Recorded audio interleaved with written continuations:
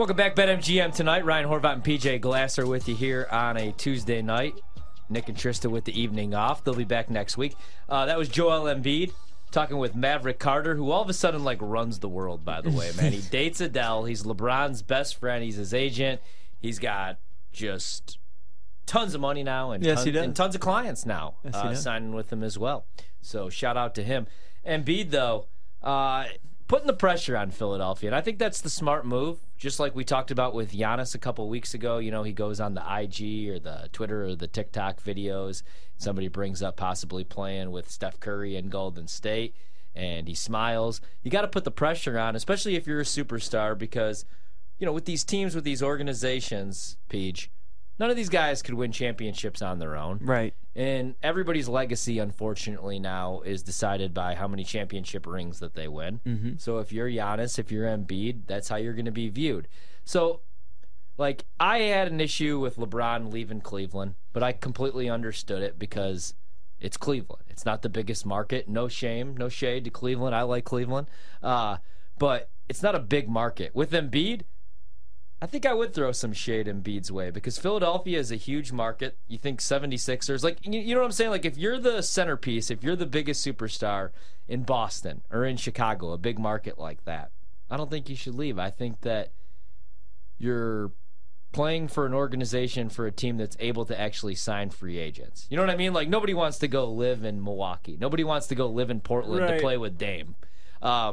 But Philadelphia is a big city. It's a big market. And they've went all in a couple times. They went in for James Harden. They went in for Jimmy Butler. They probably should have held on to Jimmy Butler. But there are odds for Joel Embiid. If not Philadelphia, where else does he go? Would it be the Knicks plus 200? You got the Brooklyn Nets plus 250. Dallas is plus 350. My Pelicans plus 450. The Heat plus 550. The Lakers plus 650. Utah plus 850, and then OKC, absolutely no shot that he leaves Philadelphia to go live in Oklahoma City. But for a basketball fit, imagine him and Chet together. That's 10-1. Yeah, I don't think he's going to the Knicks, Ryan. I mean, how many times we come into an offseason with, this superstar could go to the Knicks, and it just never happens. Although think of them in New York playing at Madison Square Garden, give you their best big since Patrick Ewing. Yeah, that would be pretty cool. Brooklyn, I just think would be funny because what if this is like the reverse Ben Simmons, you know what I mean? He goes to Brooklyn and then Embiid goes back to Brooklyn. Simmons obviously comes over from Philly, so I think that would be funny. Dallas would be the interesting one. Just because, the pick and roll game with him and Luka and him and Kyrie, and then they could just take turns with the guards and Embiid, it would be nasty. He would obviously help out their defense a ton. They already play at the slowest pace in the NBA. You bring in Embiid, and that just works to your favor in the postseason. I think Dallas would almost be the best fit, Ryan, although at the same time, there is just one basketball, and that was the biggest concern we had with Kyrie and Luka. And now that they're going to have a full off season and a full season together, maybe they can get a little better at that. They're still really bad on the defensive side of the floor, and they need to get that together. But I think Dallas is intriguing. New Orleans, I hope Embiid doesn't go there because, boy, that food is going to just tear him apart like it is Zion. And him and Zion are going to be constantly on the injury report, so that wouldn't be fun. Miami, no. I can't see it. I can't see Miami, the Lakers. I can't see Utah. Why are they up there? And OKC, like you said, Ryan, my God, him and Chet in the front court, that would be the equivalent of Drew Timme and Chet in college, would be like Embiid and Chet in the NBA. That'd be ridiculous. I think Dallas is the one I would most like to see him go to. And Mark Cuban, we know, is the kind of owner who would do everything in his power to make that happen. Do you think that they could make it work, though, with Kyrie there as well? Or do you think that he would have to be part of the trade package you send back to Philly? That's a great question because, what does Dallas actually have to give up? Not a whole lot. You know Mark Cuban will be aggressive. You know he likes to get creative. But, no, I think Kyrie's there long-term. I don't think Philadelphia would want him in return. Okay. I don't think there's any chance Dallas is going to – obviously, you're not parting ways with Luka and, trying to build with Kyrie and Embiid. But I would really like Kyrie and Embiid together. I would love all three of those guys together. See, I don't think he leaves Philadelphia, man. I think that there's a reason why they bring in a guy like Nick Nurse, a fiery head coach who gets the most out of his players. look what they did in Toronto. They just really built a system. A lot of those guys, most of those guys were all G Leaguers, even like Pascal Siakam, Fred VanVleet. Nobody knew what they were going to be. They weren't superstars, but then they had the championship run, granted with Kawhi, a superstar, but that's kind of what he has right now here in Philadelphia. You have the centerpiece in Joel Embiid like they had in Toronto with Kawhi, and then you got to get the most out of the role players. So Maxey has to take that next step. I think Tobias kind of is what Tobias is. He's a solid player. I mean, he's overpaid a little bit, but it's the NBA, so I mean, I would have chose Jimmy Butler. They didn't. It is what it is. But like, you look at it, man, he's still under contract for 3 more years. Why would Philadelphia move him? I mean, James Harden most likely out of town. Right. He's under contract until the 2026-27 season. That's when he has his player option, and by then he's already 31 years old. He's a big man. Look how many minutes he's played. Well, look at the injuries he's dealt with early on in his career, and now the minutes, his knees. And there's no way he's going to opt out of that player option either. That's $59 million as well, you got to remember. I think he stays in Philadelphia. I don't know what they're going to do, especially if they move on from James Harden. Is it just Maxey, Embiid? Like, what do you get in return? Like, what do you end up doing here? I mean, I don't know. It'd just be funny, isn't it? Like, Philly was so bad for like 2 or 3 years, and then you had trust the process. And then you look at their roster. Their best team was the team that lost to Kawhi Leonard's Raptors with that shot, right? Oh, I mean, yeah, that team had Ben Simmons when he was rolling, yeah. had Redick, had Jimmy Butler, Embiid. Like, that was their best team, and they just came up short. But I'm with you, Ryan. Like, I do think Embiid stays. I think they have to keep him in Philadelphia. Like, you can't keep changing your superstars, your identities like this. I mean, you have to stick with what you got. Maxey's a star, man. I really do think you can build around Maxey and Embiid. I like them a lot, but they do need another piece. The problem is that contract they gave to Tobias Harris. Like, you need Tobias Harris to have the effect that Andrew Wiggins did on the Warriors when they won their title.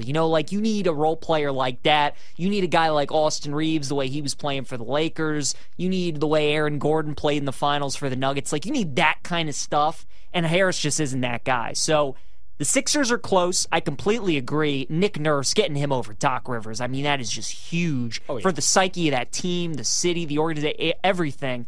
And they're close. They're a couple pieces away. But, Ryan, at the same time, man, it's tough to build around a team and have your best player, especially in the postseason, be like a 7'2" center, right? Yeah. Jokic is a 7-footer, but he's a point guard. Giannis is 6'11", but he has the agility and the athleticism of a point guard.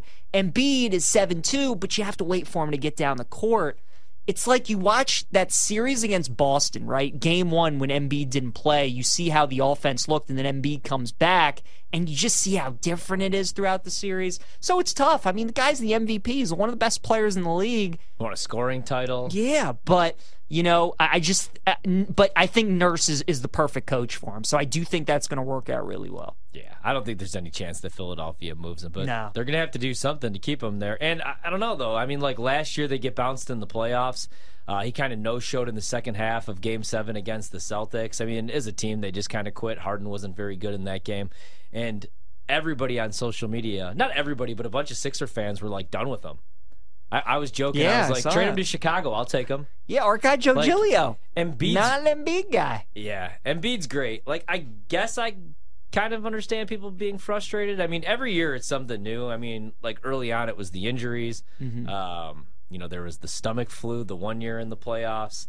But I don't know, man. Like, he's only one guy, and like you said, he's a center, but he's not like Giannis who brings the ball up the court or can just take over a game and drop 50. Like, he needs to play with a guard or a facilitator that can get him the ball. You know what I mean? Like, he's a lot different than Jokic, obviously, as a player, even though he does have an outside shot. That's why last night we were talking about Dame. I mean, that's why that would just be such a perfect fit. We were just talking about Kyrie or Luka. Like, that would be perfect.